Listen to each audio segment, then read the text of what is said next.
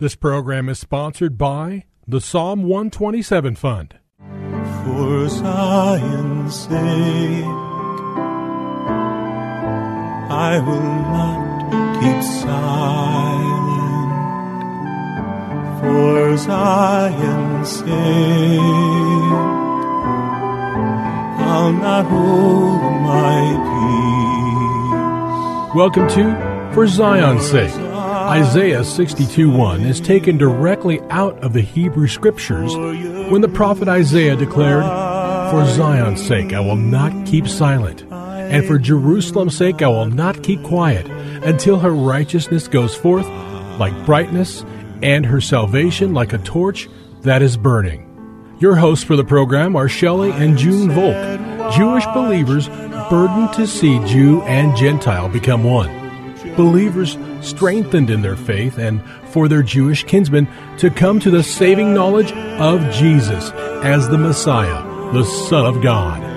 Bless the Lord. Good evening to you, and welcome to For Zion's Sake. We thank you for joining us. We're the Volks. My name is Shelley. And my name is June. Hi, everyone. It's good to be with you as we continue a theme that started yesterday. And that theme is God is looking for whosoevers who will do whatsoever he asks them to. And we introduced the program yesterday, as we will today, by reading 1 Corinthians chapter 1, verses 26 to 31. "For consider your calling, brethren, that there were not many wise according to the flesh, not many mighty, not many noble. But God has chosen the foolish things of the world to shame the wise, and God has chosen the weak things of the world to shame the things that are strong, and the base things of the world and the despised. God has chosen the things that are not, that he might nullify the things that are, that no man should boast before God. But by his doing, you are in Christ Jesus, who became to us wisdom from God, and righteousness, and sanctification, and redemption. That just as it is written, let no man boast, but boast in the Lord." We also read from Jeremiah chapter 9, verses 23 and 24. "Thus says the Lord, let not a wise man boast of his wisdom. Let not the mighty man boast of his might. Let not a rich man boast of his riches. But let him who boasts boast in this, that he understands and knows me, that I am the Lord who exercises loving kindness, justice, and righteousness on earth. For I delight in these things, declares the Lord." So we see right away that God's ways and thoughts are so much different than man's. And one of those ways is God wants to speak to the whosoevers who will do the whatsoevers he calls them to. And we pointed out examples, Gideon being one. God called him a mighty warrior, and yet he says, I'm the least of them, and yet he defeated the Midianites. God spoke to Jeremiah and said, before you were born I consecrated you, and anointed you a prophet. And what was Jeremiah's response? Lord, behold, I do not know how to speak. I'm a youth. God calls Jacob, who was a conniver, and made him one of the forefathers of our faith. He chose a rabbi named Saul, a persecutor of the church, who became Apostle Paul. He chose Ruth, a Moabite, who is in the genealogy of the Messiah. He called Esther, a young Jewish maiden, and made her queen in Persia. How can we understand this? These are God's ways. And now we live in perilous days, and I believe that Jesus is going to build his church, and the gates of hell shall not prevail against it. It says that in Matthew 16:18. And I believe God's end-time church journey will be made up of whosoevers who are willing to do whatsoever. And specific characteristics of whosoevers we found in Matthew 10:32. Whosoever therefore shall confess me before men, him will I confess before my Father in heaven. We looked at Matthew 16:25. For whosoever will save his life shall lose it, and whosoever will lose his life for my sake shall find it. Going on in Matthew, we looked at Matthew 20, verses 26 and 27. Whosoever will be great among you, let him be your servant. Whosoever will be first among you, let him be your slave. Again, it's so contrary, Judy. God's ways are so contrary to the world. And the issue is humility. And whosoever's are going to be people who are humble before the Lord. And we see, Shelley, by what you read, that the greatest among you will be your servant. That's how Jesus came to earth. He said, I have not come to be served, yes, but to serve. And he, other than, who was the most humble man? Moses. Jesus was a servant, and he showed us humility by the way he lived. And that's why he calls us, if we desire to follow him and to obey him, he will lead us and guide us, because he's alive in us, yes, when Lord, we're born again. Just as an aside, I would recommend a book to anyone who really wants to read some quality material. It's by Andrew Murray. It's called Humility, and one of his statements is, humility came to earth in the form of Jesus. Amen. Let's continue. Did I read Mark 8? Did I mention Mark 8:34? Well, if I did, I'll repeat it. Whoever will come after me, let him deny himself, take up his cross, and follow me. Let's go to Luke. Luke chapter 6, verses 46, 47, and 48. And why call you me Lord, and do not do the things which I say?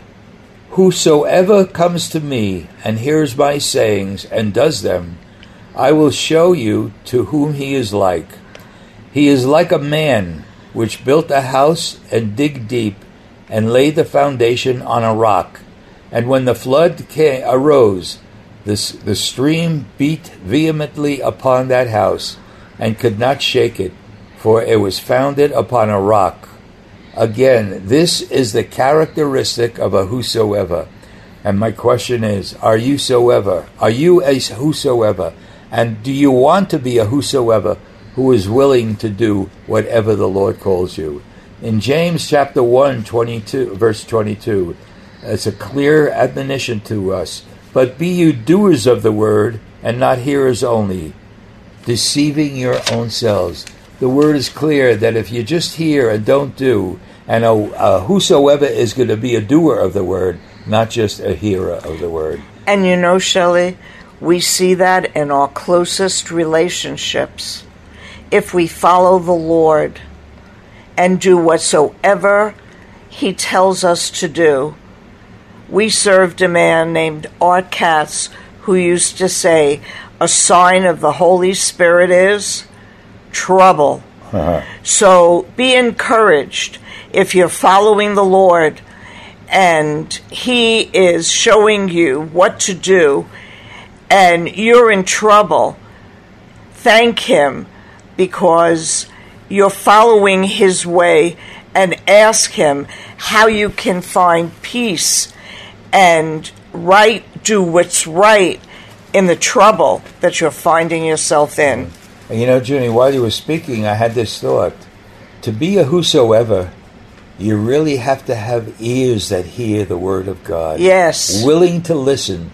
Lord, what is the Spirit saying to me? Yes. Lord, how can I be in the Spirit and no longer in the flesh? Yes. I want to be a whosoever. Yes. Boy, the end-time army of God is really going to be powerful. And because we're living in days, Shelley, where the world is shaken up, every nation in the world, there's weak leadership in America and in Israel.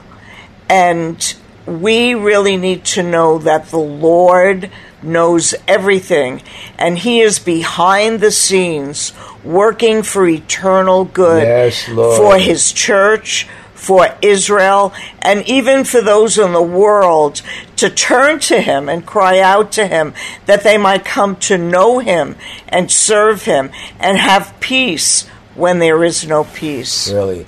Well, let's turn, Judy, to the Gospel of John, the portion of Scripture where it talks about the woman of Samaria that came to the well.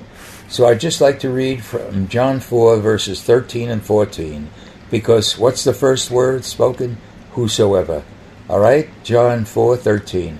Whosoever drinks of this water shall thirst again. That's natural water. But whosoever drinks of the water that I shall give him shall never thirst.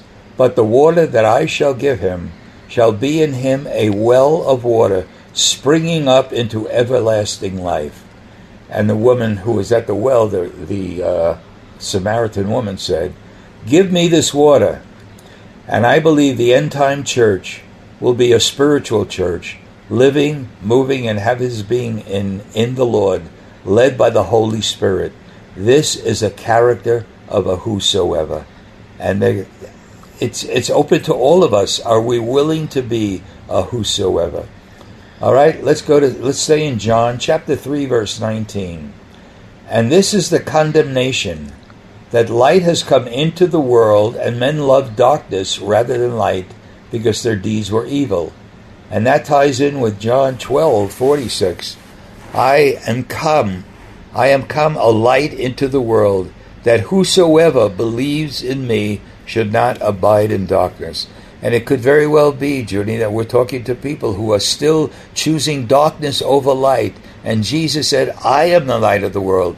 And he went further and said, you are the light of the world. And I believe the light of the world are going to be the whosoevers who hear what the Spirit is saying and becomes a doer of the word. And they'll do whatsoever the Lord tells them to be. And that's a powerful commitment. And you know, Shelley, there's such division in churches, in families, in opinions of what's happening in today politically. But God's word tells us if we walk in the light as he is in the light, we will have fellowship with one another, and the blood of Jesus shall cleanse us from all sin.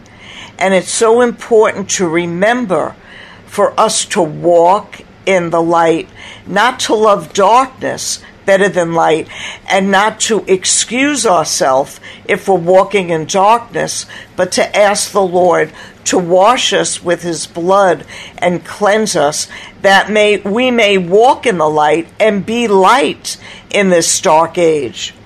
That's true, Judy. It's desperately needed. So let's go on with this. Let me say this.